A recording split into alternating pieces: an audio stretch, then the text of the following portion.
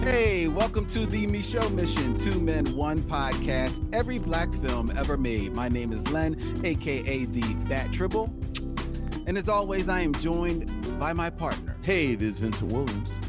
And tonight, ladies and gentlemen, as you can see, it is not just 2 men. No, it's not even 3 men. We've got 5 heads in the building. Combining like Voltron. Yes.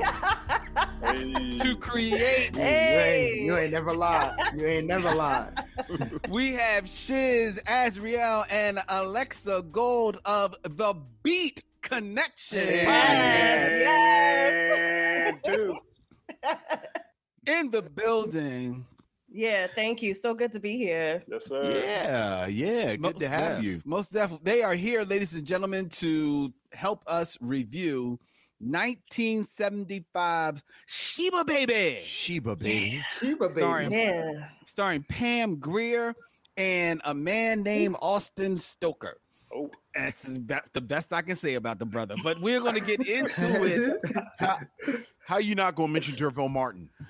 Oh, I forgot about Derville Martin. Yes, ubiquitous Derville Martin. You can never forget Derville Martin. 70s all-star player. It's like the Spanish Inquisition. No one's ever ready for Derville Martin. You just look up and there he is. there he is. You can't miss him. You can't miss his butterfly mustache. Right. Like teasing you all over the place, ladies and gentlemen. Shout out to each and every one of you out there in the chat, watching us as we stream live on Facebook as well as on YouTube. Hello, Robert Monroe Jr., Aaron Fry, Sharon, Melissa, Deborah. Hey, one and all. We are going to get into some good conversations. We got a conversation to start off as we get into what everybody seems to have been talking about all weekend long. Yeah. Netflix, The Harder They Fall. Yeah. Man.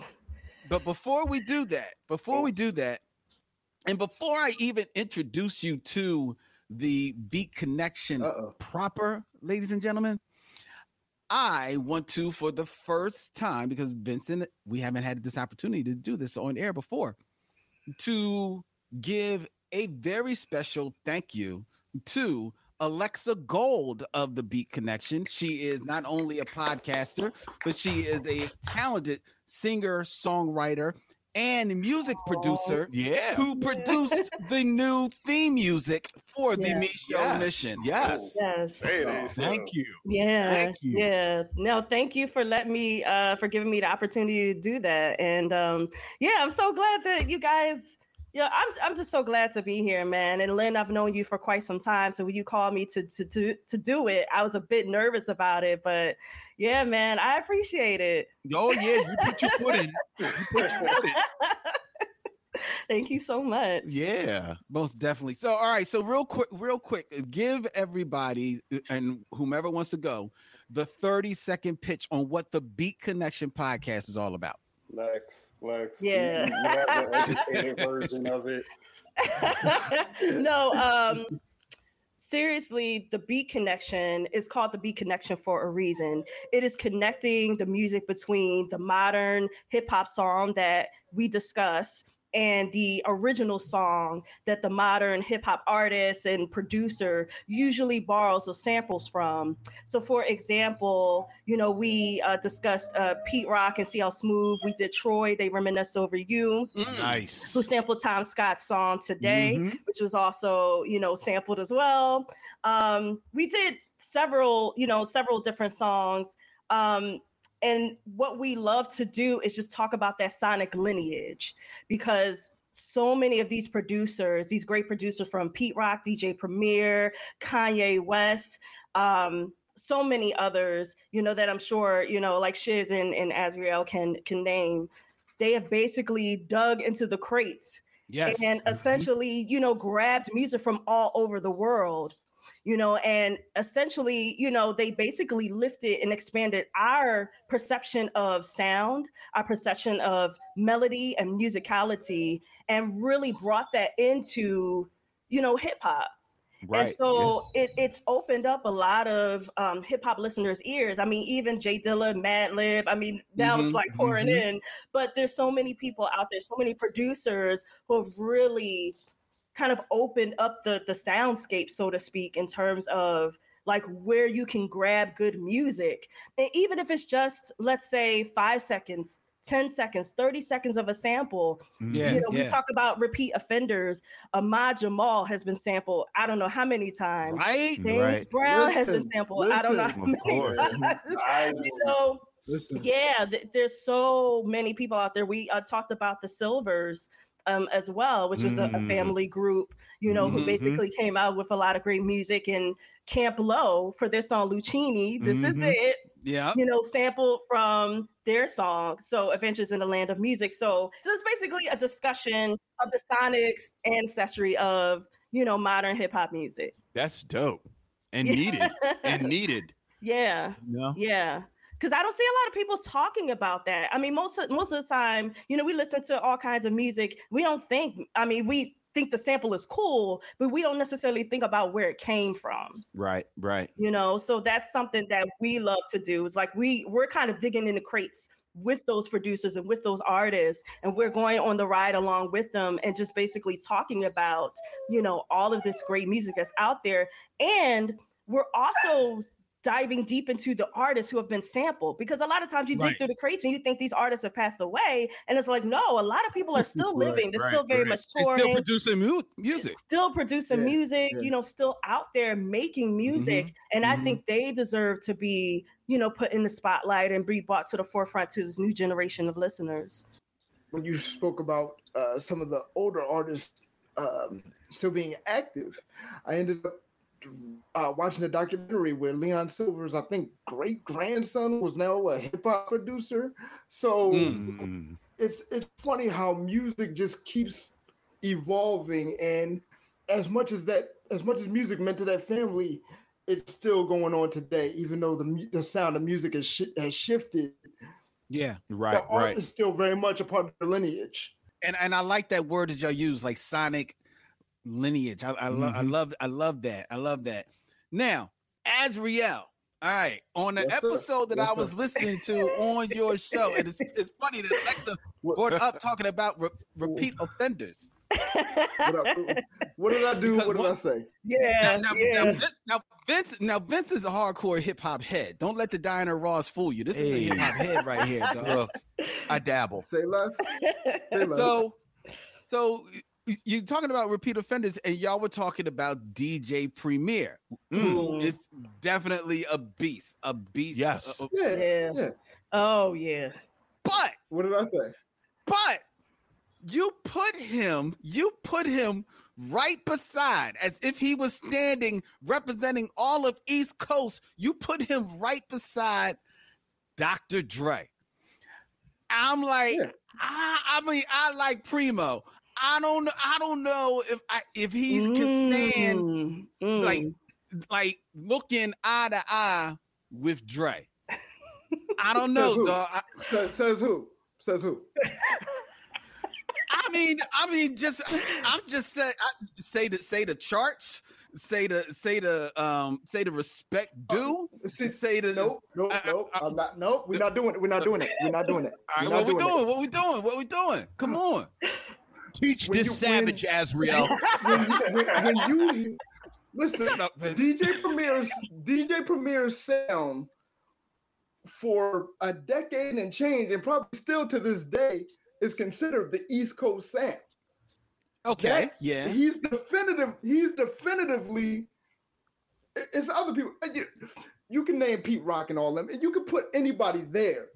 I said for me, DJ Premier's style of instrumental and beat making and production was why I fell in love with hip hop. It's him and it's Dre. It's him and it's Dre. For me, we can debate this all day. DJ Premier's legacy, though, Biggie, Jay, Nas, whoever you name, got a legendary Primo track. That's why Primo is where he is for me.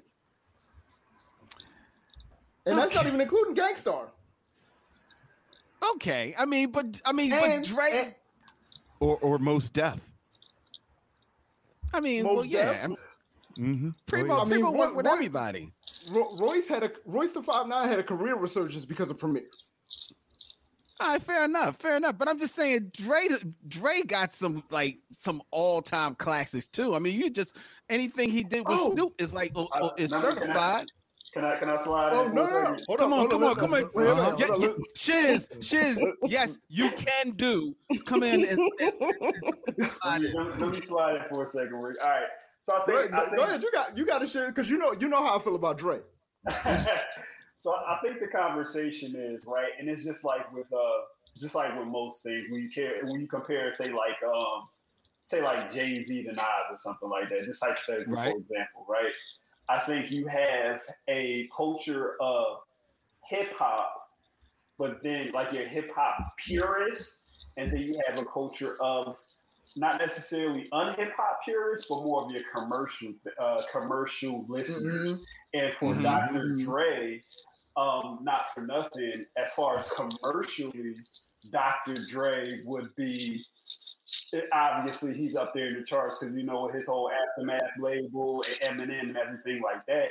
But then when you talk about a DJ Premier, I think DJ Premier is more of your hip hop purist kind of producer and DJ, because a lot of the names that you speak of, as far as like granted, Royce the 5'9" has had commercial success.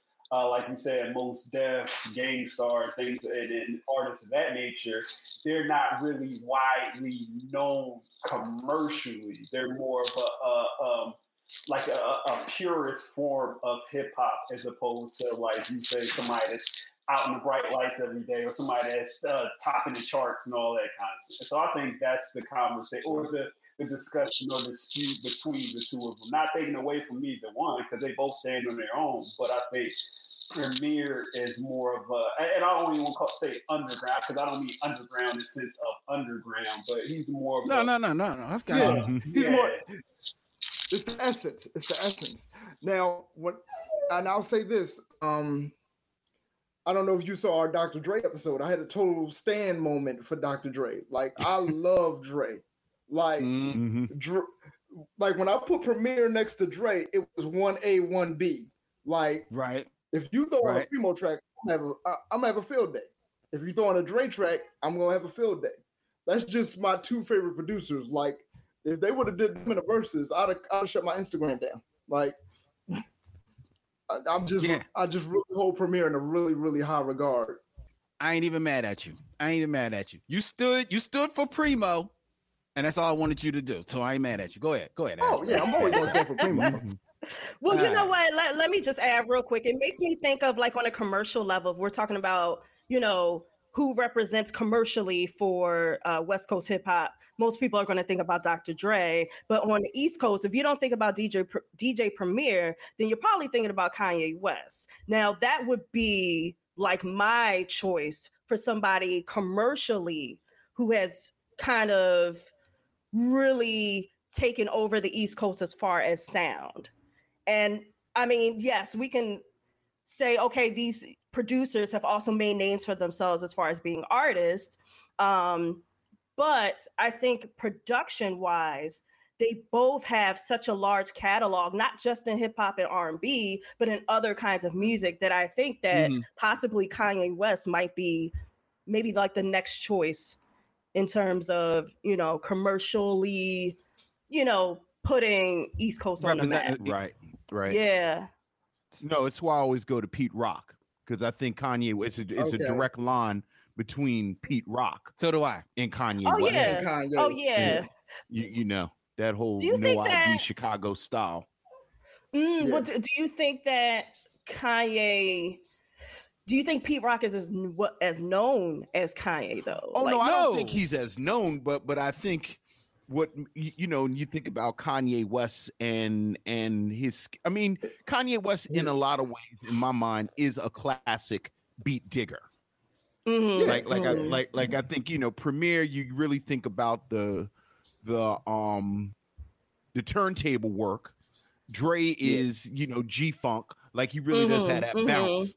Yeah. But Pete was actually in the crates. Right. Pete was actually doing the work. I mean, he was an archaeologist. Yeah. Like it really was. Like Pete was during that moment in the 90s where these dudes were Indiana Jones. Well, I would say, and trying to out-dig each other. Yeah, I would say Pete and Prince Paul. Prince Paul, definitely. Literally digging in the crates. Yep. You know, Dom and D, like all of them, like they really Dom did. And D. Yep. So, and in my mind, Kanye West took that, like you said, to a commercial level. Right. But he really is Lord from Finesse that. But right, Lord Finesse. Right. I'm not going to gloss over my man Just Blaze though. I keep seeing people that just pass over my guy Just Blaze. No. Well, when you mention Kanye and his run on the East Coast, Just Blaze is right there. So when you mention that Kanye run, you got to mention Just Blaze, even if you don't mention him by name, because the Rockefeller Sound was Kanye and Just. Right. Yeah. All right. Yeah. Hold up. This isn't the show mission. Turn it into Beat Connection. See, what y'all don't realize. Y'all don't realize. This. No, I did start it, but I know when to stop. Vincent is 2 inches away from moving his notebook to the side and just pulling out.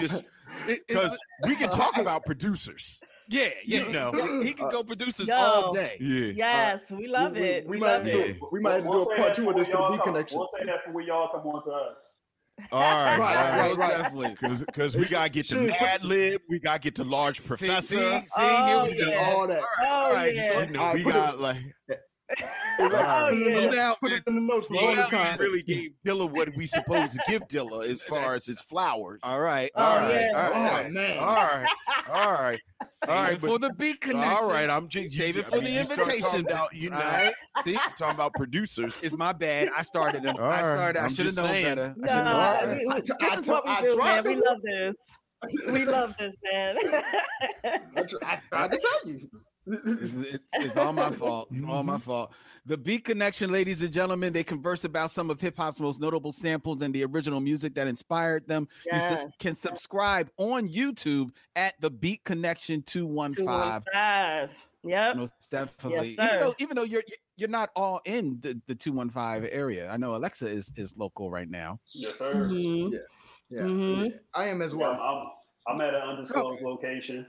Yeah, but he's from the 215 though. He's from he's from Philly. So okay.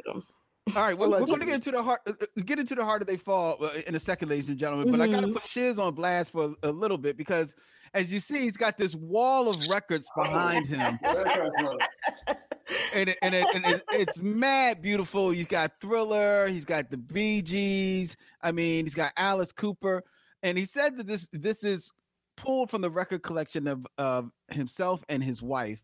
But I got to ask, who of the two of you is the Barry Manilow live fan? I told you, you know what? Like I said, between me and my wife is a combination of us both. Because we listen to everything. Like literally, we listen to everyone. One morning we can wake up to we'll wake up listening to disco. The next morning we're listening to R&B. The next morning we could be listening to I don't know, classical Beethoven or something like that. So it's everything that comprises the wall and everything that we have as far. And this isn't everything that we have, but everything that we do have as far as records and vinyls and all that, it consists of both of us. Because again, we listen to and touch every sound and everything that's out there. So, but yeah, it was her idea though. Yet you have not answered who was the owner of the Barry Manilow Live. It was a combination of the both. Look at him tap dancing. You know what? I like the Barry Manilow cover. I like it. So I said let's get the cover. I was about to show you, Shiz. Get out your Gregory Hines bag. Stop tap dancing. We gotta do diversity. You know I dance with the best of them. Yo, the Copacabana is a good song. Right, exactly. Copacabana. All right. Her name was Lola. She was a showgirl. Oh my God. Don't get me started. Don't get me started. Like I have no shame. Don't worry about it. The missionaries are right with you. Deborah Battle says, "Leave Barry Manilow alone. I love his music." So there you go. Shot rang out, but who shot who at the Copacabana? Okay. All right. It's not Casablanca. Oh my goodness!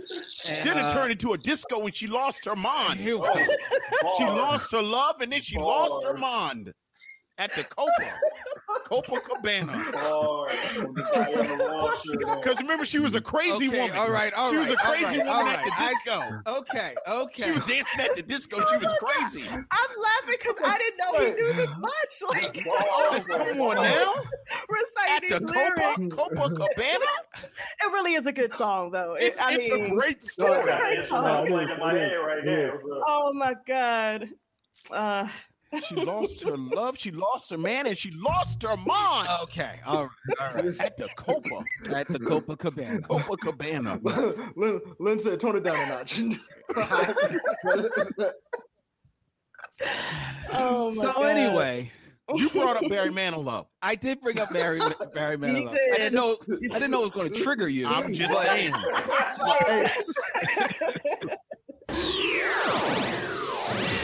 Let's get into what everybody's been talking about from this past weekend with the premiere of the new Western, The Harder They Fall. Yeah, oh yeah. That hit Netflix. All black cast starring Idris Elba, Zazie Beetz, Regina King, Jonathan Majors, Lakeith Stanfield, R.J. Seiler, Delroy Lindo. You know, just to name a few. I mean, it's nothing but heavy hitters in this film that was, I believe it was directed by Jesse Samuels, who co-wrote the screenplay with Boaz Yakin. And this film, which so far, as I can see, has gotten pretty good reviews. Yeah, pretty solid reviews. Solid reviews. Really solid. From solid to stellar. Yeah. And it's definitely a movie that me and you, Vincent, were looking forward to because we're big Western fans. Yeah, especially you yourself, Vincent. I know you're a huge Western fan. I mean, huge is strong. I think they're interesting. Okay, like certainly, and when you talk about blackness in Westerns, we've had 2 years now where we've devoted a month, to black Westerns. So yeah. It was very much in our wheelhouse. And I understand that of the big connection, Azriel, you actually just watched the film, right?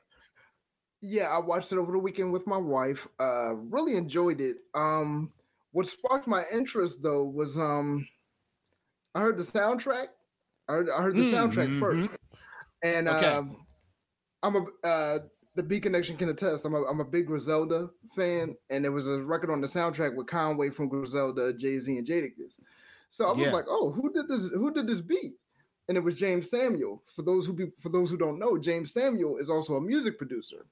Right. I think that's his main claim to fame, actually. He produces for Jay Electronica and a few other MCs and artists. His producer name, I think, is him and another brother. I can't remember his name. They go by the Bullets, though. Bullets with an I.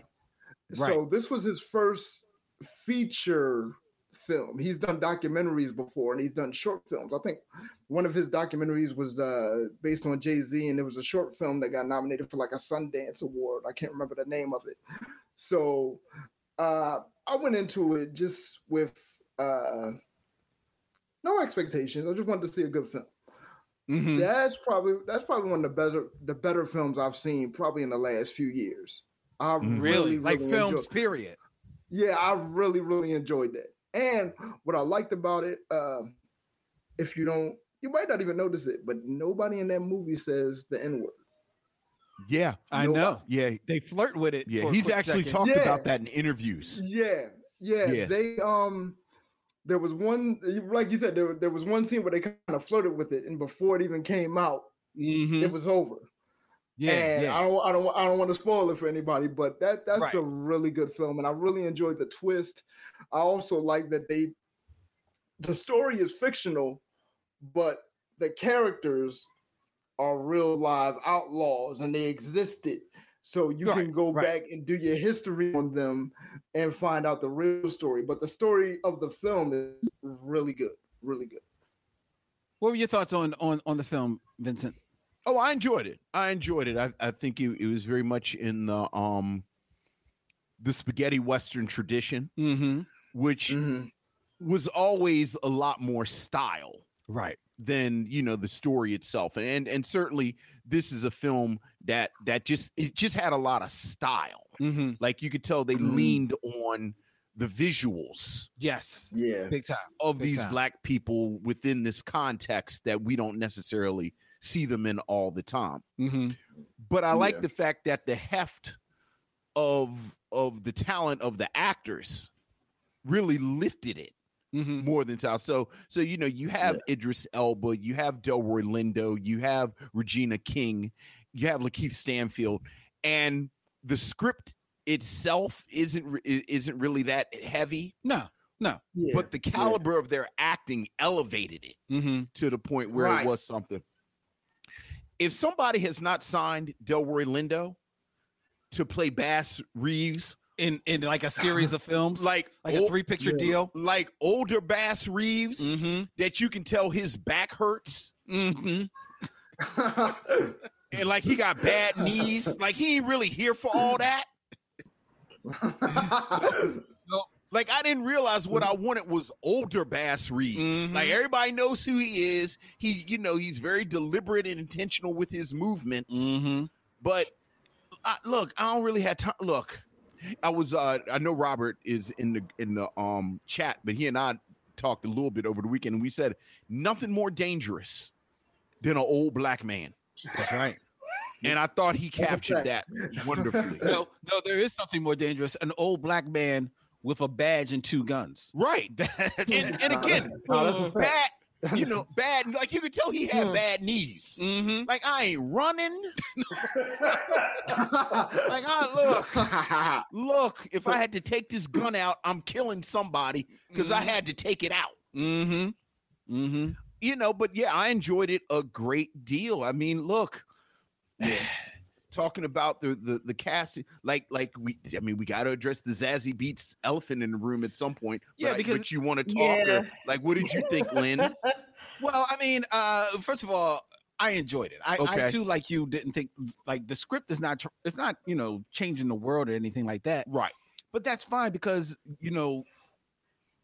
most Westerns, the stories are basically their folklore. That's what they are. You know what I mean? And and that's what this film is. And when you think about a whole lot of Westerns, I was actually thinking about this, is that outside of Westerns that are specifically trying to tell a real story, like the gunfight at the OK Corral or something like that, outside of those type of Westerns, all the Westerns are basically, they're folklore. They're stories that have been handed down. And they take people from history, they kind of massage them up, make them almost like these huge myths, American myths, and they put them in these adventures, which is what you had. Like they were called, like, basically like the little books that they people would pass on. The stories of Billy the Kid and stuff like that.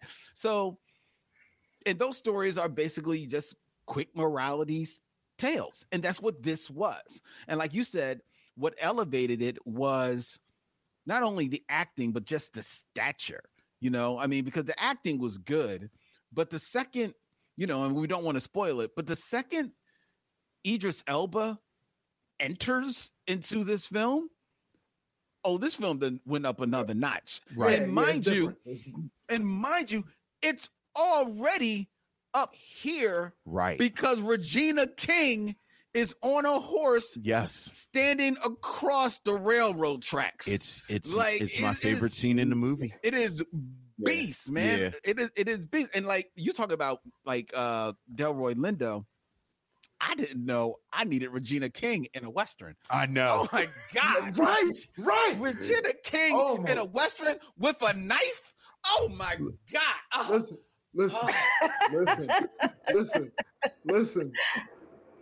I was watching with my wife and I had to contain myself.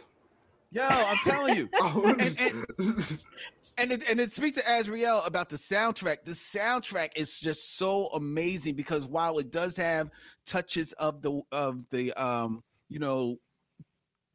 typical Wild West fare that you would hear in westerns, it's mixed with like some Caribbean flair, right? some African hip hop. I mean, it's just like this international gumbo of sonicness, to paraphrase from the Beat Connection there. Yeah, and it's just like it's so delicious. There's a Seal record on that soundtrack that they play maybe about an hour and 20 minutes, maybe about an hour and 15 minutes into it. It's almost at its crescendo at this point. The Seal record comes on at the perfect point in that movie, and it's just like, this is beautiful. This is beautiful. Yeah. I feel like Seal was the cheat code for soundtracks. Most definitely. And shout out to Idris Elba too for getting back on the horse. Because remember, he just did the drum about the Philly Cowboys. The Concrete Cowboys. Yeah. Right. So shout out to him for jumping back on there. He's like, y'all gonna get me on these horses like now. After that, I'm done. So like, let's just stack them up because then I'm done.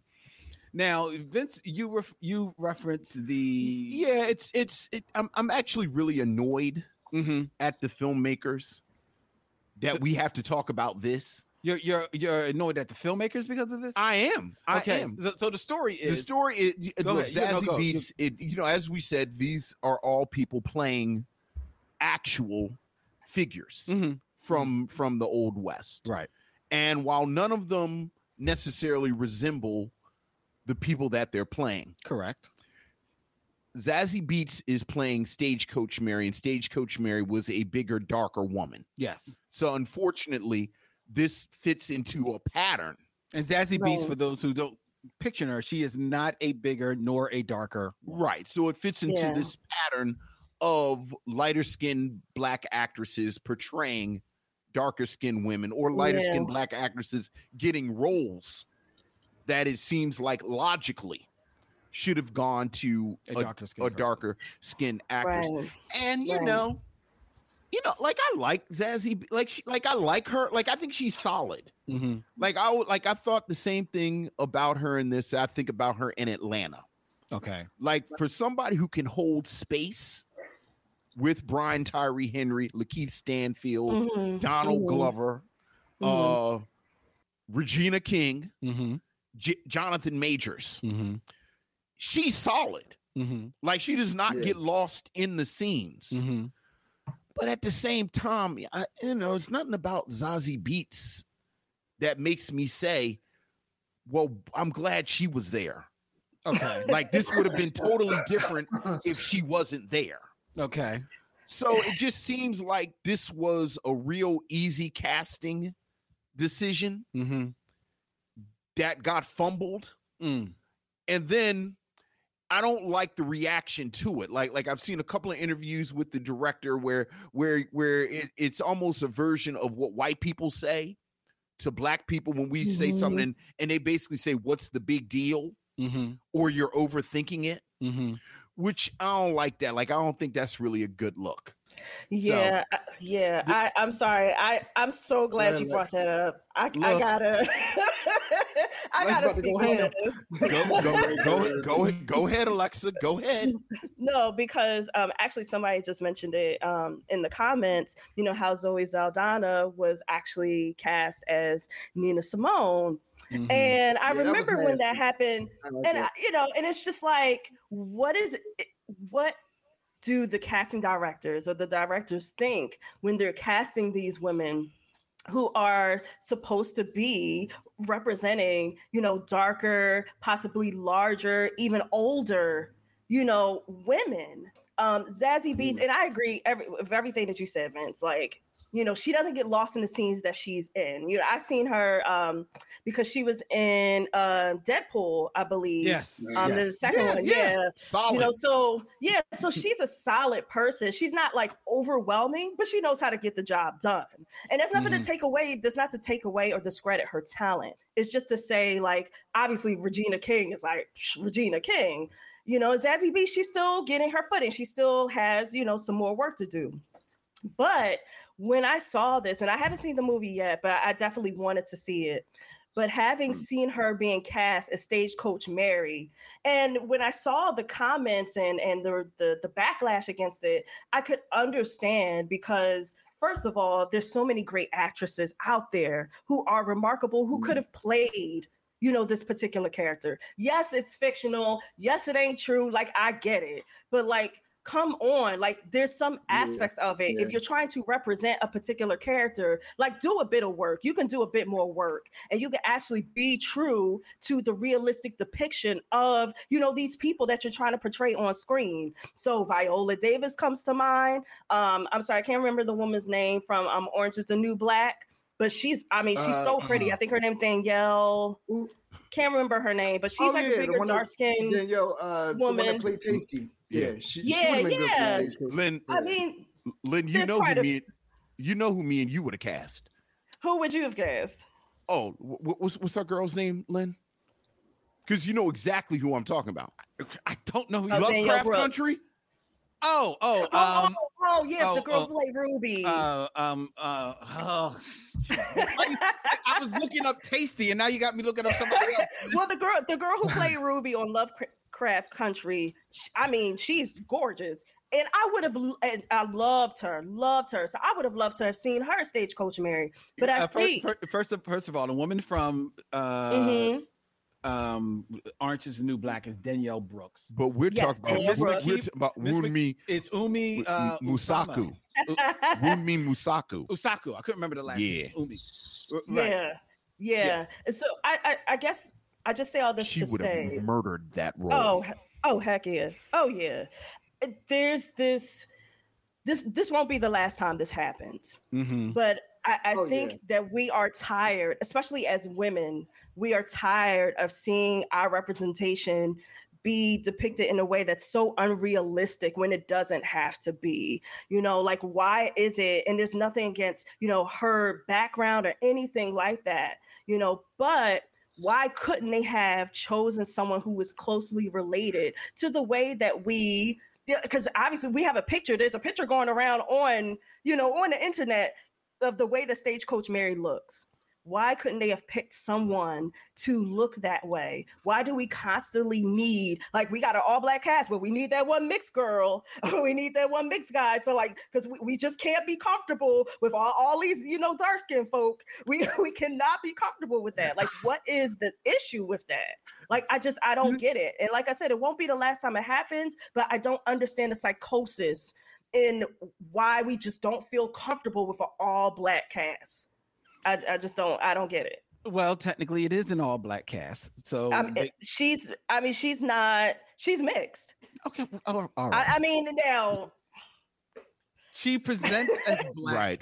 I think it's more of a colorism thing. Yeah, it's more of a colorism thing. And to Deborah Battle, because Deborah Battle had a comment about no one talks about darker skinned black men. Right. But I think it's a false equivalence. Like, we all know what this is. We ascribe dark skin to masculinity. Right. So a man being dark, it's like there's nothing radical about that. Whereas, you know, having a brown skin act like this is, and this is not a new conversation. What is dark versus light skin little memes that they used to have going around? I see all the points that you guys are bringing up. I honestly 100% do. You about to sound like a white person telling black people that they don't, like, you notice what you about to do, right? Maybe I'm about to sound like a white person. All right, go ahead. Maybe I'm about to sound like I don't know why y'all see color. That's not what I'm saying. I'm going to say. Go ahead. That's what I'm going to say. Go ahead. Because, you know, like, I see people bringing up the Zoe Saldana, Nina Simone deal, right? Which, and that was erroneous. That was an error of errors. It was an error, but the biggest error of that was, to me, was, you know, like, yeah, could they have cast better? They could have cast better. But if you want to make the argument that Zoe Saldana at that point, she's a big name. She's not she's a name out there. She can put some butts in the seats, and at least her track record as far as shows that she could put some butts in the seat. So if you want to make the argument that you cast her because she will put the butts in the seat, then I will ride with you there. The problem was not so much that for me was that they then tried to darken her up for the movie. That's when they crossed the line to me, because while everybody is making this point, and yes, I guess we are talking about different times here, but I land on this. Like I said, this is a Western, which is lore. It's folklore. They cast a Black woman in it. I understand the argument, and I'm fine with people having that argument. I'm just telling you my viewpoint of it. My viewpoint of it is that they cast a woman in there, Zazie Beetz, who, for all you know, was the best one in the auditions. We don't know. You don't know how many people they looked at for this. And she got the role, and they realized that at the end of the day, they are doing this fictional story about all these characters. Technically, none of the other people look like any of the other people either. Right. So should they then knock her off because if she was good in the room because she's lighter skinned? Because the argument, and maybe it's a false equivalency, as you might say. You can look to Deborah's point about darker skinned people playing lighter skinned people. Everybody looked at X and saw Malcolm X. Denzel Washington is like 9,000 times darker than Malcolm X, but you looked at it and you saw Malcolm X. Diana Ross don't look nothing like Billie Holiday, but you looked at her, but she was in the movie and she portrays Billie Holiday. The difference of those films and the Nina Simone film is that all three of those were biopics. So I understand that you want to get the depiction correctly. In a Western that is not purported to be a true story, they tell you it's not a true story. Yes. And it is just all folklore. For them to just cast her, I'm fine with it. But again, it fits into an ongoing pattern. Like this is an ongoing pattern. Right. Like this isn't like you can't take it out of the context of an ongoing pattern of this that goes back decades. And again, quite honestly, it really don't matter what me and you think, because this ain't about us. Like this ain't our conversation. Right. Like we can't say listen to Black women and then only listen to them when they say some shit that we agree with. Right. Listen to Black women except when we think they overreacting. How about that? Or they need to calm down. But I didn't. Okay, no, that's not what you said. And I can say that to you because the luxury we have of having over 250 episodes, is that like people can we actually have receipts. Yeah. Like people know where we stand on this stuff. So I know you're making this argument in good faith because you actually have the record to back it up. But you can't say that this hasn't been a pattern that is ongoing. And just in full disclosure, just like you said that, I have been guilty of saying that same thing about Aunt Viv. Like I think maybe a year ago, I was dismissive of the whole Aunt Viv thing. But again, this ain't about what we think. Like if Black women have said again and we just watched Jungle Fever last week. Yeah. And they were talking about they were talking 20 about 20 years ago in Jungle Fever. Like again and again and again. And not to shit on Zazie Beetz. She ain't really good enough of an actor for me to go to war over. Like we had the same battle. No, real talk. We had a version of this conversation about Jurnee Smollett in Lovecraft Country. Yes, we did. First of all, that's actually how she's described in the book. Second of all, Jurnee Smollett can act her ass off. So, again, I like Zazie Beetz. She ain't Jurnee Smollett.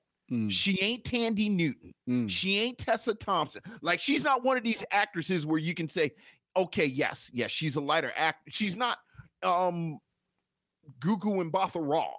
Oh, yeah, really would have loved to. Like, she's not. Oh, yeah. Like you know. Oh, well, you just cast her because she's a light-skinned black woman. Dog, have you actually seen her perform? Right. Yeah. I hear you. I hear you. Any of those names is in Zazie Beetz' defense.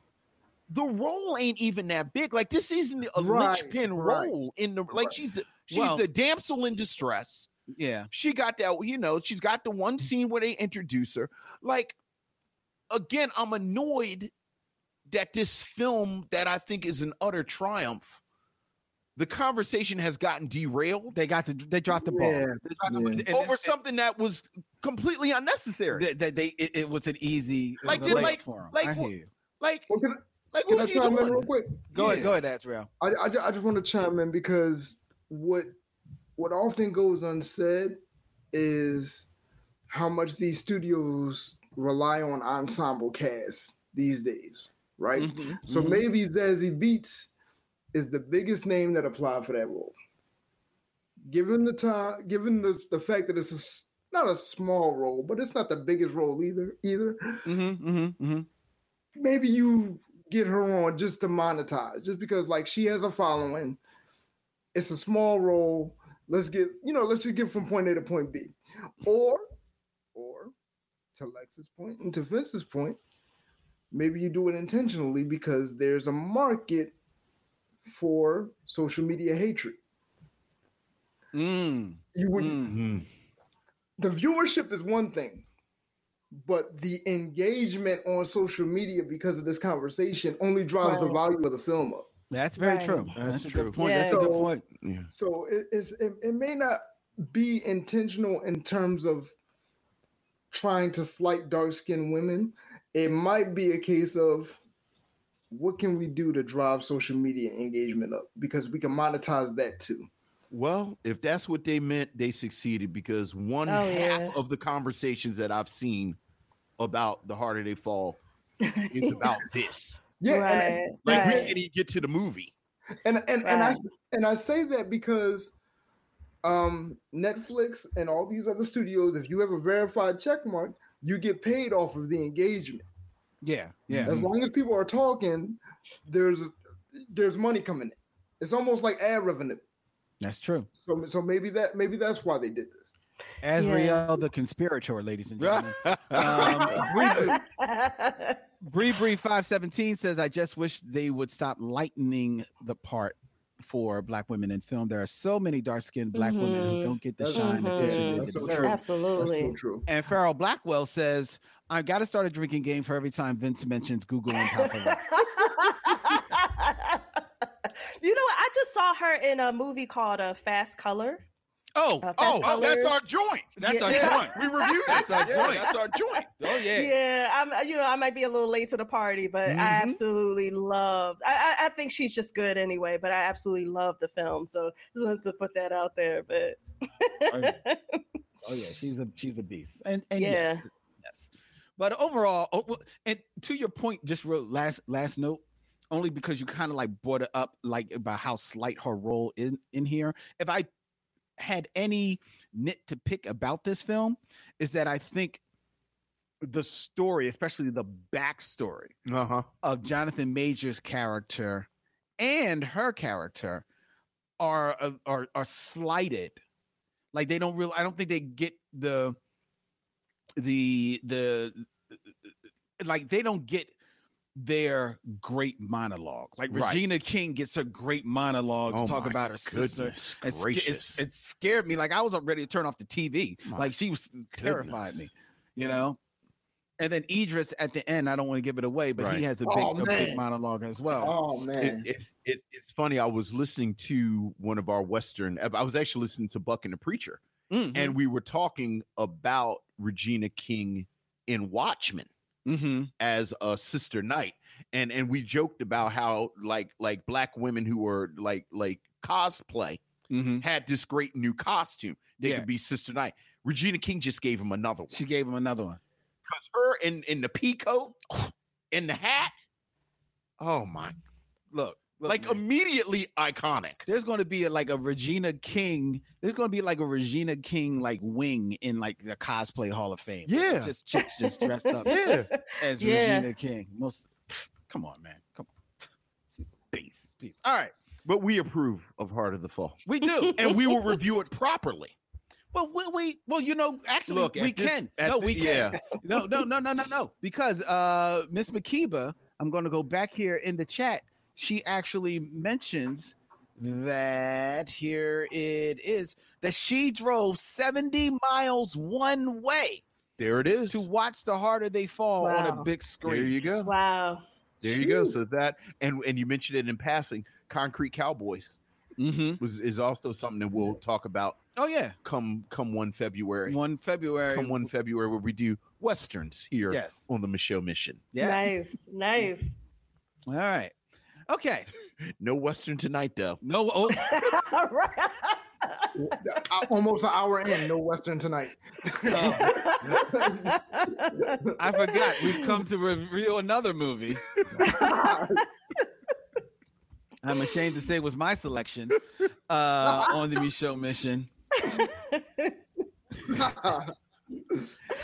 Let's get into our review of Sheba Baby. Yeah.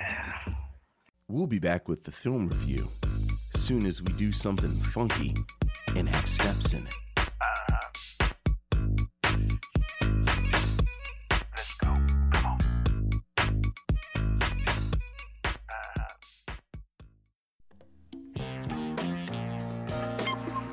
Sheba Baby. Sheba Baby. Sheba Baby. Pam Grier, that foxy brown coffee gal, is Sheba Baby. I'm gonna take a shower. Meet the queen of the private eyes, pulling the teeth of a blood-sucking loan shark by land, sea, and air.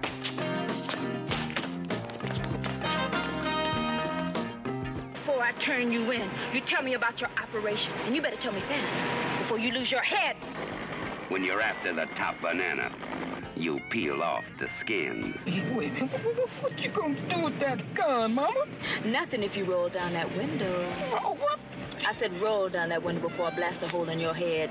Slammin' Pam, giving the Gun Brothers the frizzies, and their boss man the tizzies. Have I bruised your masculinity? You're sexy. How to take you? Try me.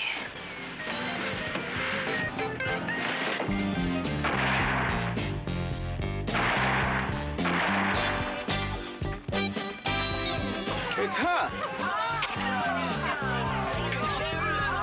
Sorry to interrupt your little party, but you and I have something to settle. The heat's on in the street for that big bad mama, but she's doing the cooking. And any cat in her way is gonna get fried.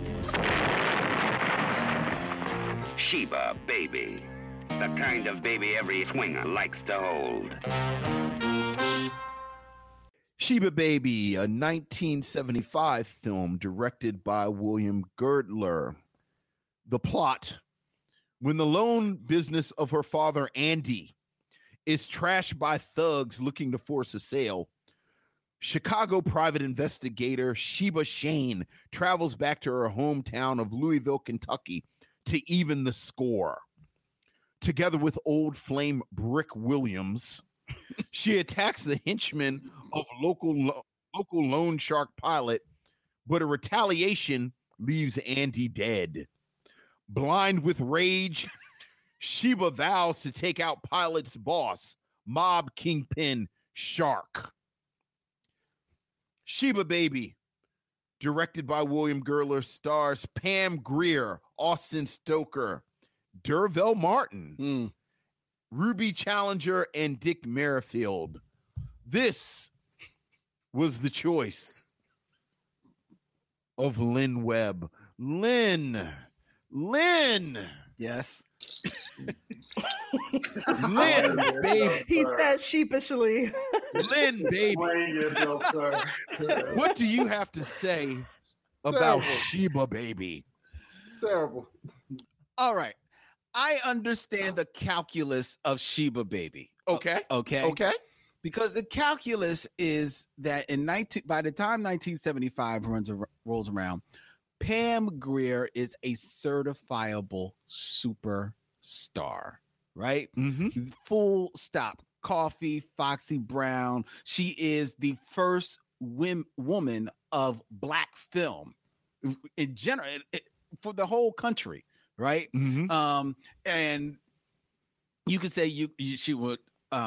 It's because she was in all these action movies. You can say it's because she is a fantastic looking woman. You can say it's because, in more than a couple of the films, she, has certain levels of disrobement going on. Mm-hmm. You can say it also because she is a captivating personality on screen, right? Okay. And all of that would be 100% true.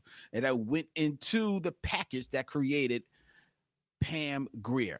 So the calculation behind Sheba Baby is to now take that raw, fiery talent and sculpt it into a finely tuned, maybe more streamlined, mainstreamed package with blowout hair. Okay.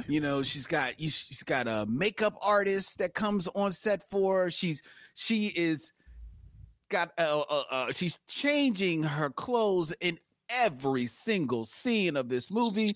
This is time to put her on, spotlight. Pam Grier, the actress, the woman. Mm-hmm. See me act. See me hold court in this film that is filled with action, but it's also filled with trauma and pathos and family strife. Did I watch the wrong movie? Keep going. That's the calculus. Okay. Behind William Girdler's production, talking about Sheba Baby and direction of allegedly Sheba Baby. I believe that's the calculation that was going on. That was the idea. That's the idea. Right. That's the Right, idea. that's what we're going for. That's what they were going for. Okay. All right. Hey, And- listen. Quarterbacks attempt to make passes. Sometimes they get interceptions. Well, Exactly. It's an attempt. It's all there in the beginning. This film starts with what's one of the most famous scenes from Shaft, another commercial hit Black film of years before. It's Richard Roundtree Shaft just walking through the streets. Yes. As you get his whole attitude, you get his whole vibe. It's like the whole movie is right there to that iconic soundtrack and music by Isaac Hayes. So this film starts with Pam Grier walking through the streets to pop music. Wasn't she actually just on a sidewalk though? Yeah. Okay. Like, She's going to work. Okay. She's going to her regular 9 Like to they were 5. showing that Shaft was his own man because he was in the traffic and stopping the traffic. Okay. And like he was part of New York. Yes. Well, he was melting into the traffic and flow. She was just kind of on the sidewalk. She was just Right. walking. She was walking to work, like Alexa said. She was, and she was A regular day. She was following the rules, the traffic rules. She was not jaywalking, and she wasn't running late either. She wasn't running because she was kind of. It was a leisurely pace. Morning stroll. Yeah, she had paced it out. She knew exactly how many steps it would take to get to work. And yes, which is all you need to know about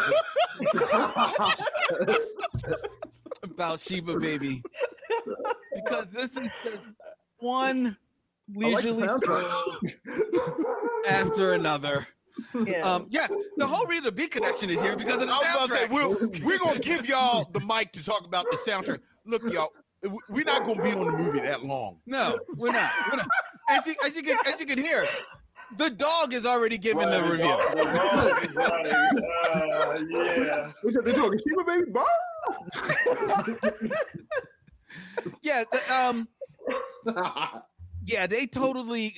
The calculation was to dress Pam Grier up, and they just what they totally did was that they, in doing so, they dressed her down and took everything that is exciting and scintillating about Pam Grier off the screen. Yeah, totally off the screen, and they gave her a very stilted dialogue, right?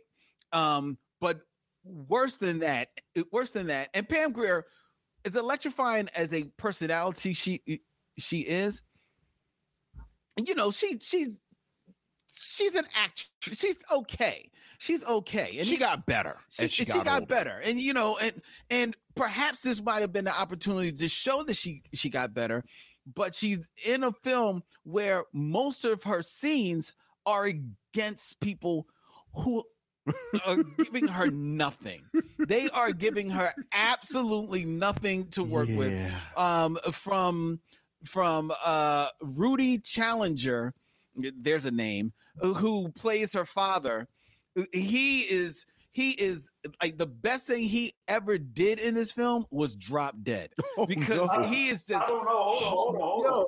Shout out to him though, because he tried to take on about 3 or 4 thugs in the beginning. No, but did you see the dive though? Yeah, because he didn't take him on. He just did a Greg Louganis dive into one. My man dove like Tecmo Bowl. And then got hemmed up. And yo, I have seen better fight choreography in the Flintstones. I don't know. Lynn, please. The scene when she drove into when they were meeting in the dark, and she drove her car and ran over like 2 people. The way the thug hit the car, I was like, all right. Yo, nobody went to acting school at any point. There was no acting school. There was no take 2 on any of these. Just take. All you saw was take this ones. out. Just keep it moving. Figure this out. Keep it moving.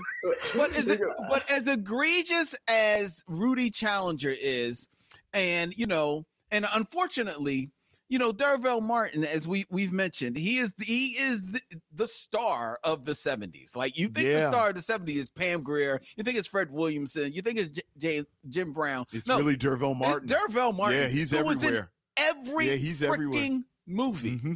And the bad thing is, and he's in this film as Pilot, and he's not given anything to do, but he is acting against 2 mannequins. I swear, there's literally a scene where he is emoting, and the camera switches to the guys he is talking to, and they are just standing there.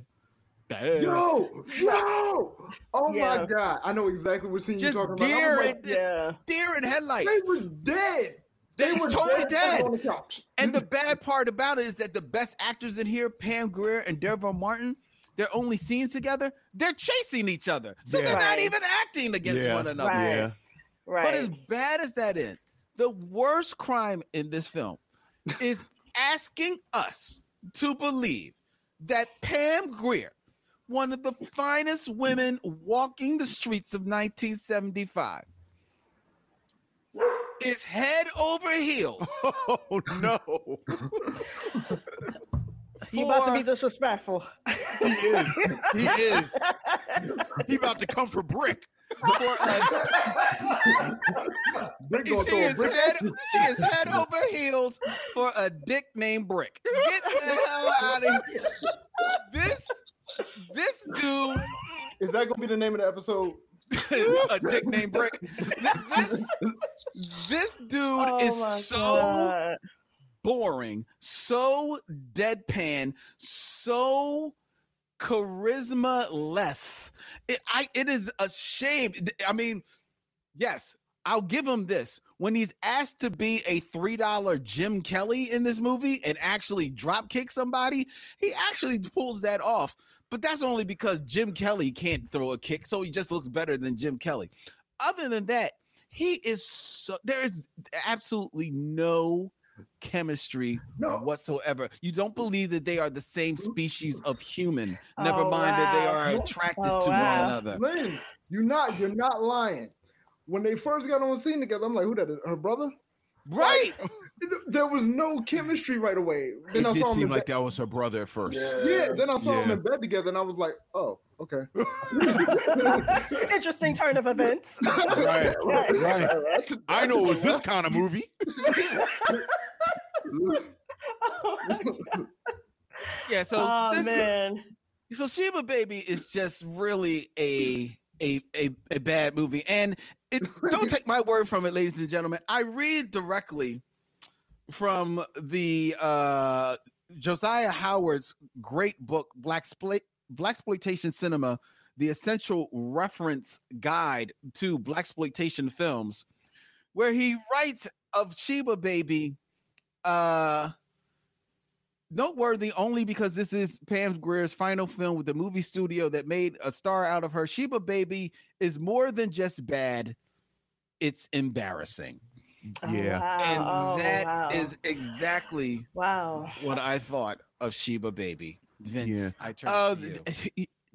All the fun, you can tell we're moving towards the end of the Blaxploitation period. Yes. There's no fun. There's no joy. It is lifeless.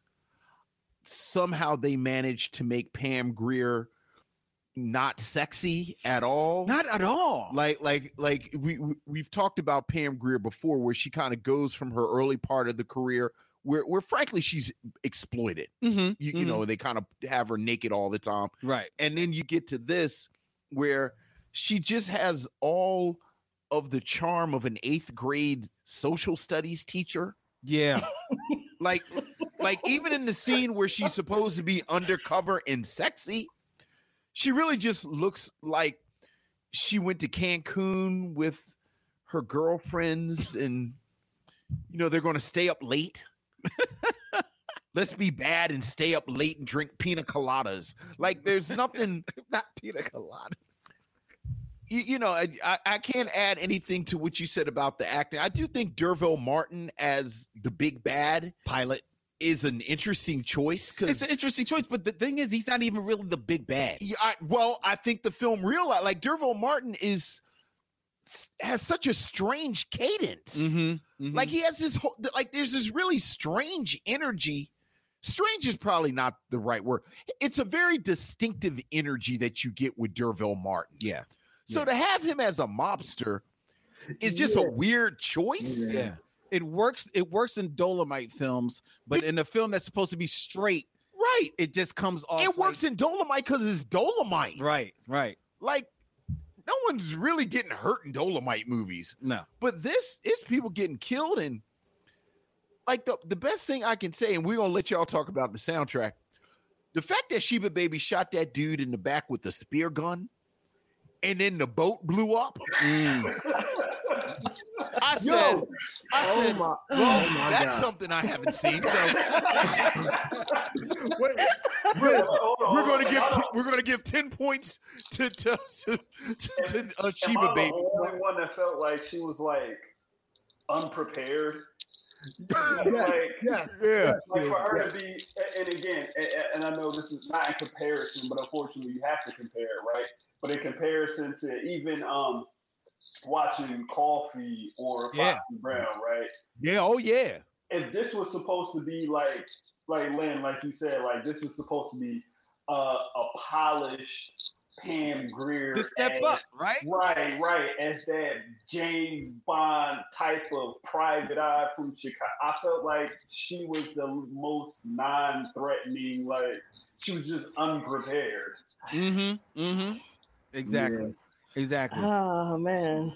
Yeah, right? I actually you know what came to mind for me as Vince was talking about Pilot. What came to mind for me was the scene when Pilot was in bed with his three let's just say floozies. Floozies. But he was in bed, you know, as he was talking on the phone. And what came to mind for me was the idea of the sex symbol was very different this time around than it is. It is certainly, I don't know, it's very different depending on the time. But I was trying to look at him and just see him as this like big bad guy who was supposed to be like the gangster type and, you know, had the women around him, you know, of course his mixed, you know, like gang, his mixed harem. And I was just like, who finds this man sexy? Like, it wasn't anything about it that was a turn on. But I will say, I don't think you can ever turn down Pam Grier sexy. I don't think you can really do it. You can try, you can attempt, but I think Pam Grier, no matter, but especially during this time, I think she's always going to be sexy. But I think in terms of the acting, now we're trying to see you as more than just a sex symbol. Now we're trying to see the authentic talent that everyone keeps trying to push in our face because they keep starring you in these films. So I'm like, okay, well, if this is supposed to be, you know, like your opus, so to speak, you know, if this is supposed to be the film that like makes you and is supposed to thrust you into, you know, stardom, then why was it so different? What happened behind the scenes that they allowed the ball to drop so horrendously? Like, I don't understand. Like, what happened? Go ahead.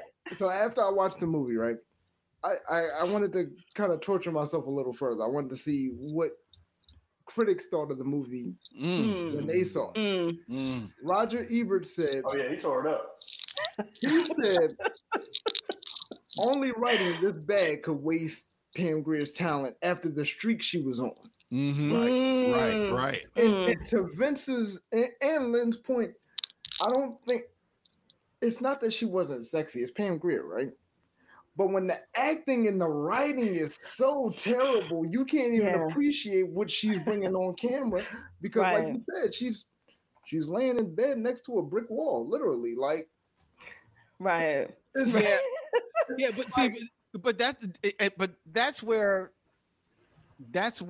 the difference is to me. It's at least, and you know, I'm loving Pam Grier. You're right. You can't turn off her sexy, but.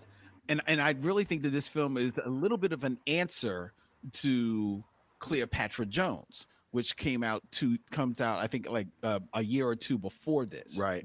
Yeah, with Tamara Dobson, right? Mm-hmm. And with and Cleopatra Jones, it's not any great movie either, but Tamara Dobson is definitely cast as like this super spy. Super together spy who, and it's basically the same story, returns home to straighten out stuff in her hometown. Right. But Tamara Dobson, and maybe it's because she was a model before getting into acting, has the presence. Yes. That even when she's not saying anything, she's standing there and you feel her sexuality in the room. Right. And I would give you that Tamara Dobson's background as a model kind of puts her over. If Coffee hadn't come out a couple of years before this, where everything that we're talking about, Pam Grier displayed. Yeah, but the difference in Coffee is that her character in Coffee, Pam Grier's character in Coffee is, you know, rises to be like, you know, this bad chick at the end.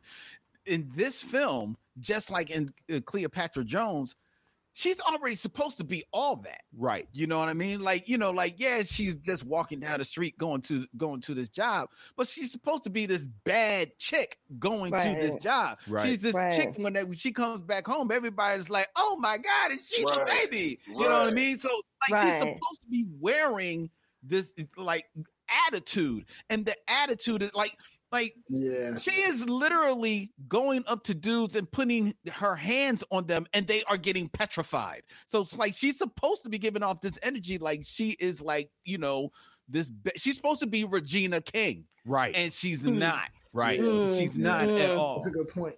Yeah, that's a really good point. So But the soundtrack. Wait, before we dig into the soundtrack, I want to bring up this point, and Shiz, I want you to speak on this because we talked about it. Okay. We were we had both just started watching the film, and I called Shiz about something not pertaining to the film, and somehow we ended up talking about it, and I'm like, did you start it yet? And he was like, yeah. And I was like, I just got to the part where she put his and like chlorine, and he was like, "Oh, is that what that was? I didn't know what was going on." You remember that conversation? Right. Yeah. So, not for nothing, right? I'm a fan of black exploitation films. I love them. And not for nothing, I watched y'all's review on Truck Turner, which is one of my yeah. Shout out to Dorinda. But so I always enjoy practicality and like how before everything became CGI and special effects and all that good stuff. But I had no idea like what exactly was happening to when she was like interrogating a bull and she was dunking his head and I didn't know what it was. Like right. I didn't know if it was like I'm like, okay, is she suffocating him in flour or something? Like what exactly is going on? Because he was like terrified. And shout out to the actor for trying to sell the fact that like he was just drowning in whatever it was. And then and then Azrael was like, yo, what was it supposed to be? It was supposed to be dustless chlorine. Okay. Yeah. But again, like we all said, and just noted for the past half an hour or so. Shout out to the actor because shout out to the acting. He says, "Yeah." Well, there's a certain charm that comes with these films that I think that overall, as we talk about it, and thankfully everyone has given their honest opinion of everything. There's a certain charm that these films have. The fact that it, in a lot of ways, it is very amateurish. People are trying, at least some of the cast we're trying. They tried to build a story, and it's good to see like a story be built, whether it's a love story or sci-fi, whatever the case may be. It's good to just see like this cast take what they were given and try to attempt to bring something out of it. So I think for me, like overall, just being a little bit optimistic about it all is just like, okay, it was amateur, but there's a certain charm to like, we all have like the blood looking like a certain kind of red that you don't like, that's not necessarily normal, or like whatever the case may be, like, or the gun having no bullets. Actually in the gun as a all these little tidbits. All these little tidbits. It's very interesting. Speaking of tidbits, before we move on to the soundtrack, which is why the Beat Connection, well, they're here to talk about the movie, and you can see they're having fun talking about the movie, but they're going to have a good time talking about the soundtrack. But there were three little things that I kind of noticed in here, and it's I think a little bit out of order. One is, at one moment, these three, they call themselves out-of-town professionals, walk into the Shea Insurance Company with rifles. Yes. Right? Brandishing rifles left and right, stick them up, and everybody goes, is carrying back, except Brick, who walks towards the rifle. Who walks towards a rifle? Oh, you're trying to negotiate. Trying his best. Yeah. That annoyed me. Yes, I can see how that would have annoyed you. And there's more. Then cut to, because after that scene, that's when we have Rudy Challenger's great scene, because he drops down, he gets shot, thankfully. So he's got shot. He's taken out of the picture, and he's in the hospital. And Pam Grier gives what is supposed to be a very heartfelt monologue there, but it's not well directed, and quietly it's not well acted. But then a nurse walks in to the room. Oh yeah. And the nurse, and I don't know why this really, like, I took notice that as Pam Grier is sitting there crying over her father, the nurse walks in and reaches for her father's finger. And just holds the finger. It doesn't do anything. Don't say nothing. Don't say nothing. Right. Just stands there with the finger. And then when Pam Grier looks at her, she just reaches for another finger. Hey, the actress that played the nurse. Oh my God. She don't know how nurses work. Right. She didn't do no research on nurses. No one helped her with that part. Right, no one helped her with nursing. I don't think he has a pulse. Right. The director said, "Go in there and be a nurse," and she said, "Let me grab his finger. His finger. My God. Maybe I'll take the other finger too. Is this how nurses work?" Right. Oh my gosh. I took note of that. And then at one moment, Pam Grier is going looking for information, and she goes into, I guess, like a diner or a little, like a dive, like some little like dive to get some information. And I took note because I wasn't watching the acting, and I took note that apparently in 1975, you could get a cheeseburger for 35 cents. Oh, wow. But you could get a large fries for 45 cents. A large fry. Interesting. It's more expensive was than more the cheeseburger. expensive than the cheeseburger. What does that say about the food at this time? I was about to say you should probably leave the meat alone in there. Right. This mystery burger. Right. That is only 35 cents. Right. Wow. Byproduct burger.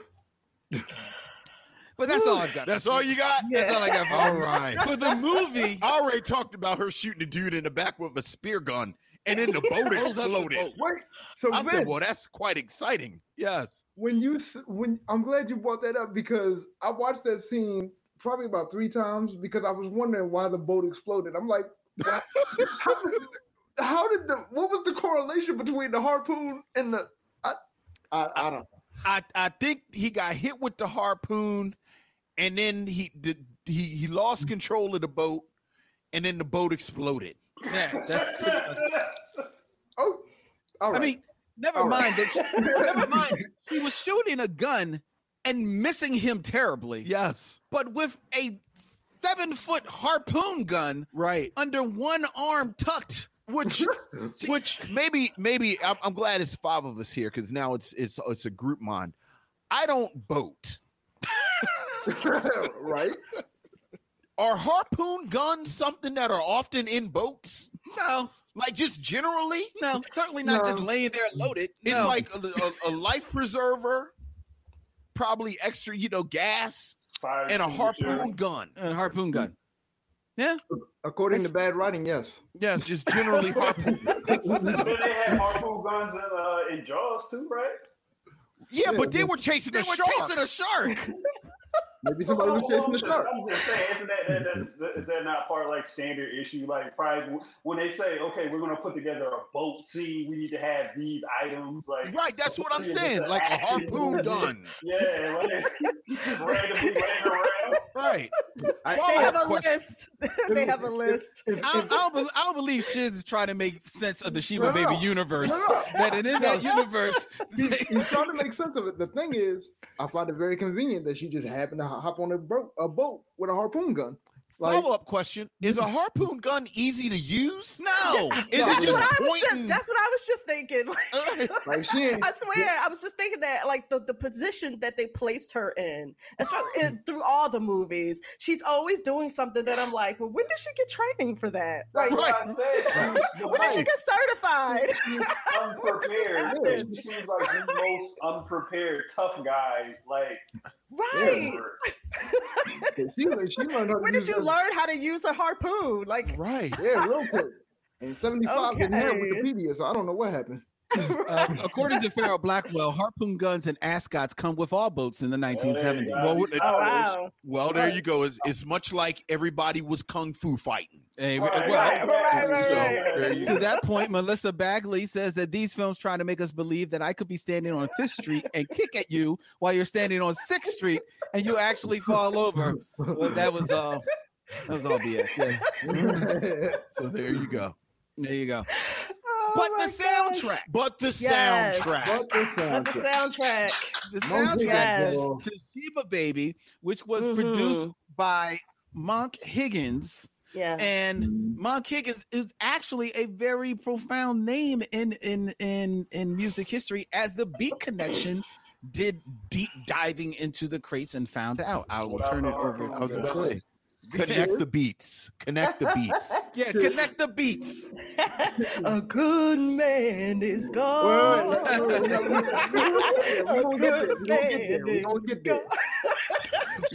Wait. Before you start, we can add this to my list of movies where they tell the whole plot of the movie in the song.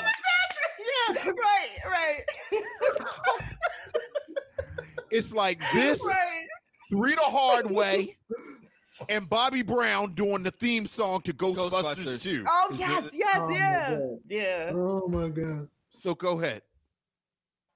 Aside from the film, right? I'm a big fan of cinema soundtracks and scores and all of that. Again, Vince, as you mentioned, right? That song right there pretty much captured like the whole film and everything.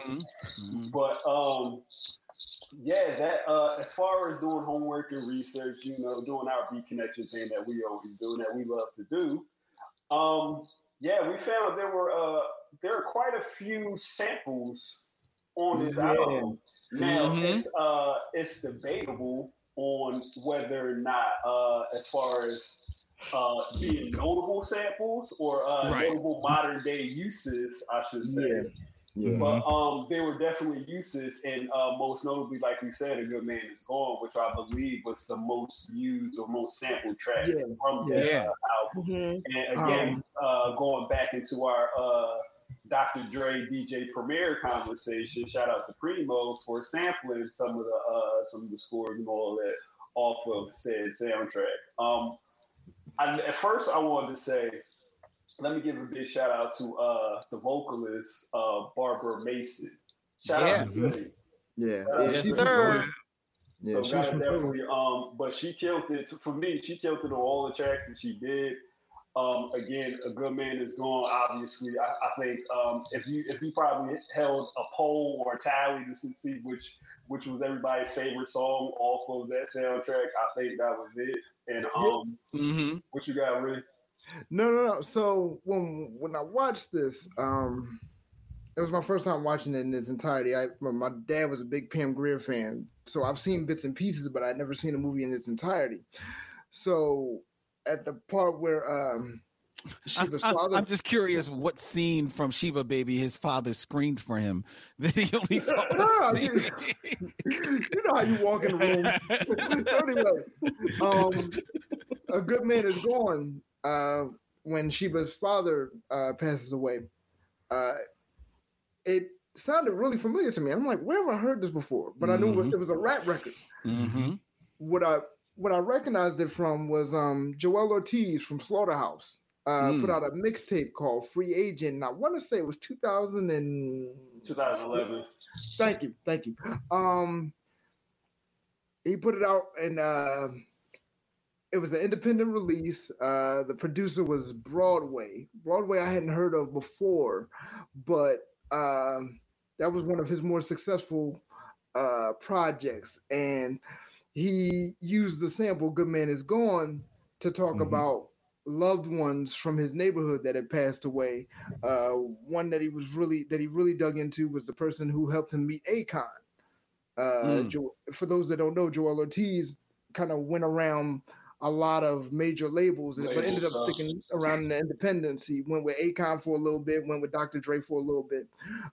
So Good Man Is Gone by Joel Ortiz from the Free Agent album is a must hear if you appreciate sampling and you really appreciate that Monk Higgins soundtrack. Yeah. And we're talking about how it was sampled. I think it's been that song in particular. You talk about how it's the favorite one. I think it has been sampled like over 20 times or something like that. I want to say 23 to be exact. Yeah. So if I can add a bit to the story. So first, for me, when we talk about the credits, so it's usually credited as Monk Higgins with Alex Brown and then we have Barbara Mason. So Barbara Mason was the vocalist, Alex Higgins was the songwriter, and Mark Higgins was the arranger and the composer. Right. Now, they all have their particular history. I would say Mark Higgins has more history than Alex Higgins and Barbara Mason because of the work that he's done with different artists. But Alex Brown was the songwriter, and she actually has an album that was produced by Mark Higgins. That's on YouTube, actually, and you can, check that out. That's a great album, by the way. Yeah. So for anyone who's into like Motown-esque, 60s, soul or pop music, Alex Brown, you might want to go check out that album.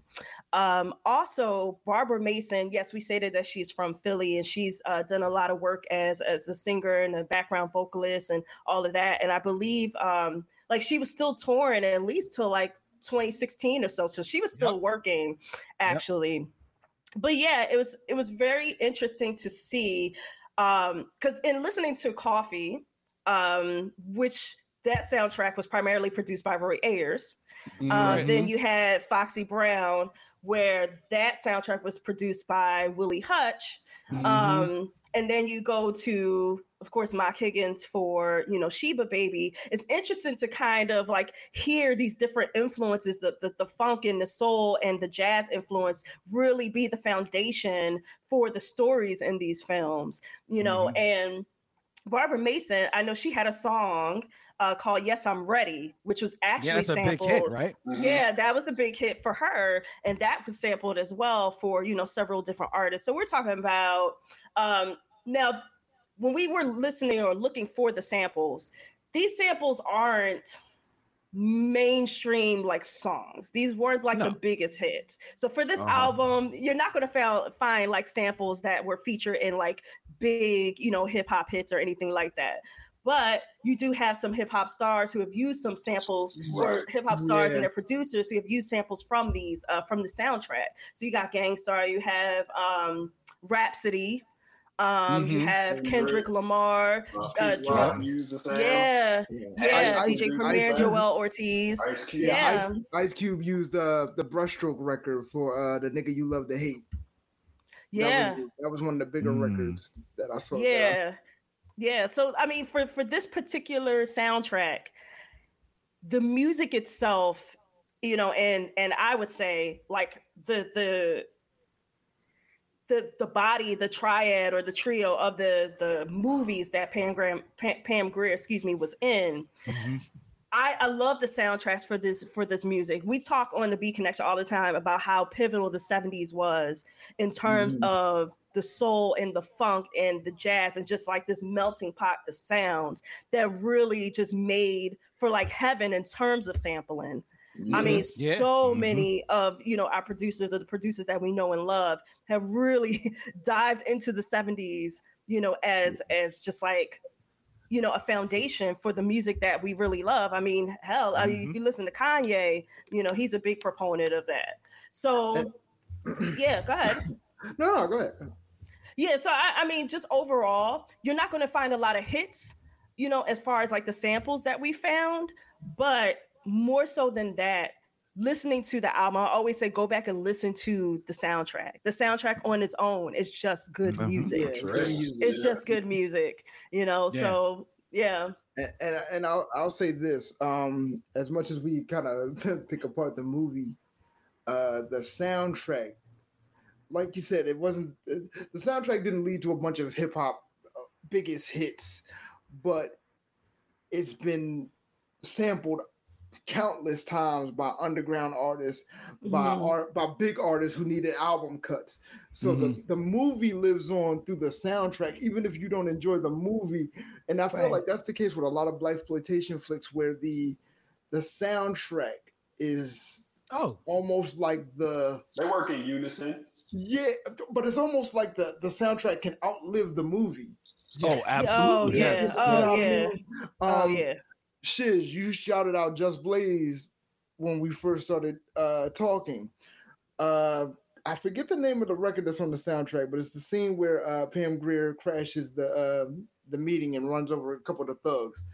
And as I'm listening to the score, I'm like, that sounds familiar. And I'm playing it in my head, and I'm like, I've heard this before. It was Safe to Say, produced by Just Blaze. He gave it to Fat Joe. And it's not even listed as a sample, so I don't know if it's like one of those things where, you know how depends on how much they may recreated it. Right. Yeah, it's kind of like an interpolation.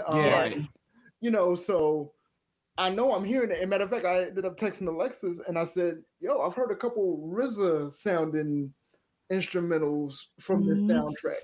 So I think that's a lot of what goes on. They end up interpolating, or you don't know how to clear the sample the legal way because so you recreate it. Yeah, right. Exactly. But hip hop has gone back to the Sheba Baby soundtrack countless times. I mean, countless times. So if nothing else, Sheba Baby gave us an amazing soundtrack, which led to amazing hip hop records. Yeah, well, I'll say Monk Higgins, gave us like great music to sample, because if it wasn't for his compositions and his arrangements, because even if there weren't any the vocals to it or any lyrics, I think just the music itself is like good enough to just listen to, on its own. I ended up going down a rabbit hole with Monk Higgins, and he did a record called Sitting Duck with, I want to say it was the three sounds.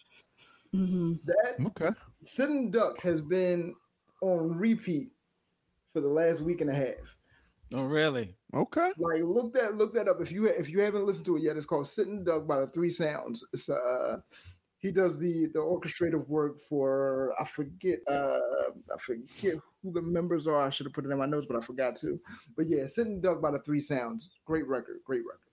All right, we're going to have to check that out. All right. Well, there you go, ladies and gentlemen. You can see how the music of Sheba Baby has become the basis, the foundation for some of hip-hop's most essential beats and sounds over the last 10, 20 even years, even inspiring artists today.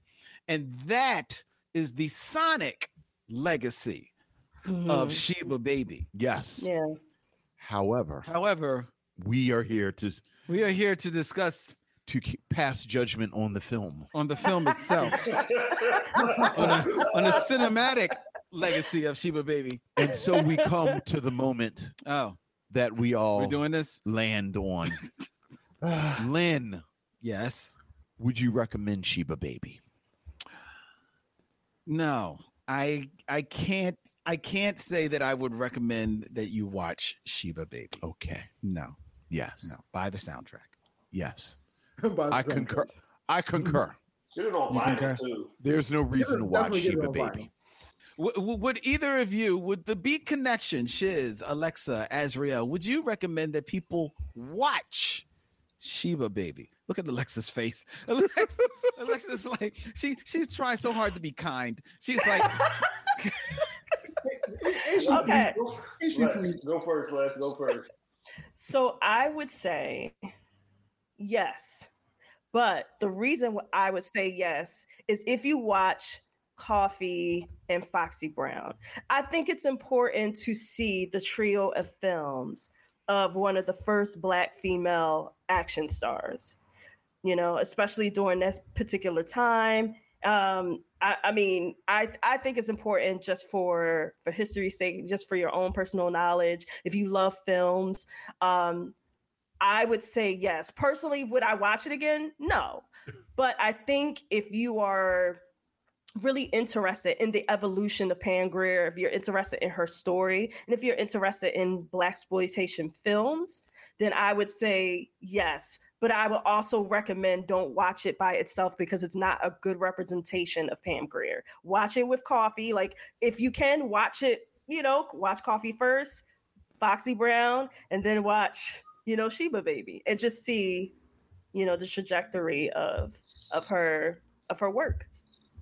So watch Coffee, watch Foxy Brown, turn on Sheba Baby, and do the dishes. That's what Alexa is. That's basically her recipe for your Pam Grier-a-thon. Shiz, what did it say you? Should we watch Sheba Baby? Okay. So I'll say this, right? Think about your favorite artist. Hypothetically speaking, let's just say you bought every Jay-Z album, right? Every Jay-Z album wasn't a hit, but you still bought it and listened to it because, you wanted to hear Jay and hear what he's talking about. So I kind of attribute this the same way. Now, Lex, I would say I would watch it in a particularly different order. I would probably watch it, like, when you're getting ready to, when you're getting scolded at work or something, for example, and they tell you the sandwich, right? So I would probably watch, like, Coffee first, then Sheba Baby, and then end with, like, Foxy Brown. So it's like, we're going to do you a little good, go and slide that not so good stuff in the middle, and then we're going to kind of bring her back to life, Okay. But then, Gotcha. Also, too, go into it thinking. So if you read about the film before you put it on, right, you see all the bad reviews. And even if you sit here and watch this podcast and the show mission right now and hear how quote unquote terrible it is, go into it as if you're watching a Sci-Fi Channel movie like early Saturday morning or something like that. You know what you're going. You know what you're going into.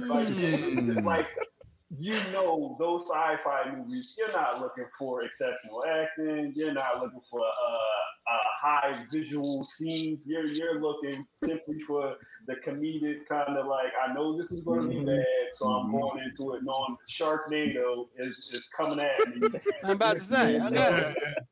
You go into it with an open mind and just just have fun with it. But I would recommend it as a watch. Go for it. So Shiz says Sheba Baby, the Sharknado of blaxploitation films. There you go. Okay.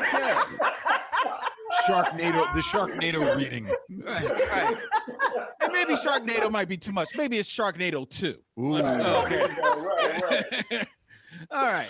All right, Azrael, where we going with this? Should we watch Sheba Baby? Much like my illustrious co-host, I'm of the mindset it's all about what you're going into the movie expecting, right? With me, I always look at blaxploitation like this could go one or two ways. This could be really good, or it could be hilariously bad. I tend to like hilariously bad movies because as long as there's a comedic effect to it, it's like if I can find something to laugh at, I'll enjoy myself. Now, if you're going in there expecting great acting, great action scenes, it's like, all right, you're kind of setting yourself up for failure. But in terms of, like said, it's part of history. If you're just looking for appreciation of Pam Grier's career, because that's really the only incentive to really watch it. If you just want to go on a Pam Grier marathon, I mean, it's probably the last movie of her resume that I would watch. I'll probably turn on Jackie Brown or Bones before I watch that again. But I would tell people to watch it. Just make your own mind up. Even if 5 people say it's terrible, make your own mind up. All right. Well, there you have it, ladies and gentlemen. Right. There you have it. The Beat Connection, spoken like people who are not on a mission to watch every black film ever made. So they have the freedom to just say, sure, go watch it. Hey. What else are you doing? Right. But see, we got to watch all of them. Hey, don't watch it twice. You can watch it once, though. Deborah Battle reminds us to not forget Friday Foster. Don't forget Friday Foster. Yeah. I was thinking that. Yeah. See, came out the same year. Yeah, you might want to rethink that sandwich if you watch Friday Foster, and then like, oh, okay, well maybe we don't have to watch Sheba Baby. Right. Maybe we just put this bologna out of our sandwich and we can just have all ham and turkey and roast beef. All right. But we shall see. We shall see. All right. Well, before we tell you, ladies and gentlemen, what we're going to be watching next week here on the road to 300, I want to say thank you to the Beat Connection Podcast. Yes. Thank you. Yes. Now, Alexa, look at it.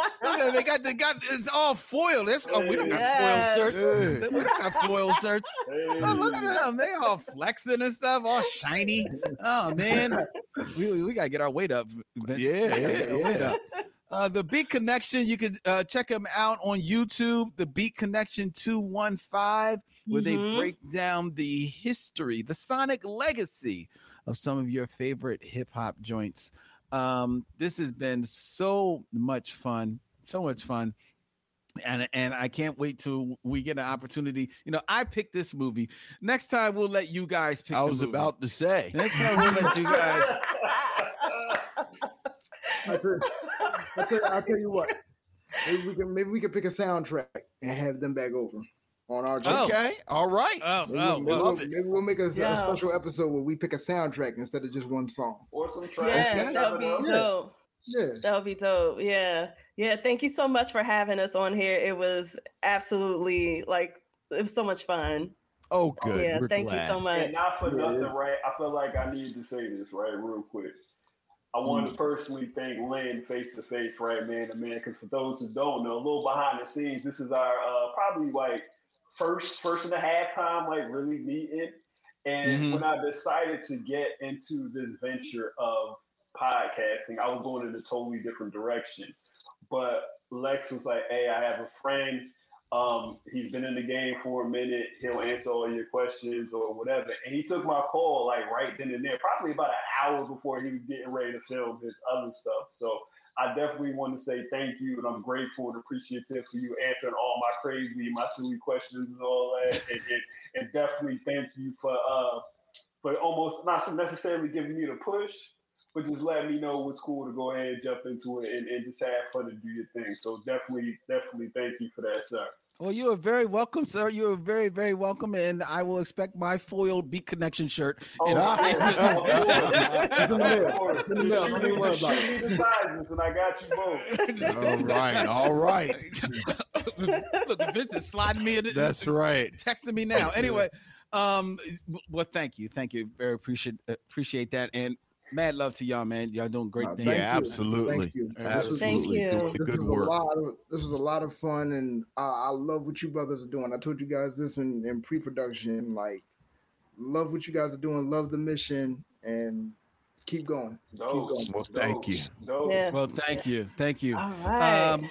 Before we get out of here, ladies and gentlemen, tell you what we're going to be watching next week. I want to invite you all to email us all of your thoughts and concerns. Email us at themishowmission@gmail.com. That's MICHEAUXMISSION@gmail.com. Like and follow us on all the social media, Instagram, Facebook, Twitter. Subscribe on YouTube at The Me Show Mission, which is a proud member of The Podglomerate, thepodglomerate.com. They make podcasts work. We are continuing on this road to 300 episodes. Woo. Ladies and gentlemen, tonight was episode 276. On the road. Yeah. On the road. All right. Next week, episode 277. It's Vincent's turn. It is. Do you remember what film we're watching? I do. It's almost a bookend to Jungle Fever. Yes, it is. We'll watch the first film tackling interracial relationships. 1967's Guess Who's Coming to Dinner? Ooh, wow. Wow. With Sidney Poitier. Yeah. Spencer Tracy. Katharine Hepburn. And Isabel Sanford. Yes, Isabel Sanford. That's right. As a sassy maid. She real sassy. She real sassy. And Guess Who's Coming to Dinner? Is that Weezy? Oh, you so sassy. Oh, Weezy. You always need a sassy maid in a movie. Right. Always need a sassy maid. Oh my God. So next week, ladies and gentlemen, guess who's coming to dinner right here on The Me Show Mission. Until then, he's Vince, I'm Len, and in parting we say, we'll see you when it's time to meet again.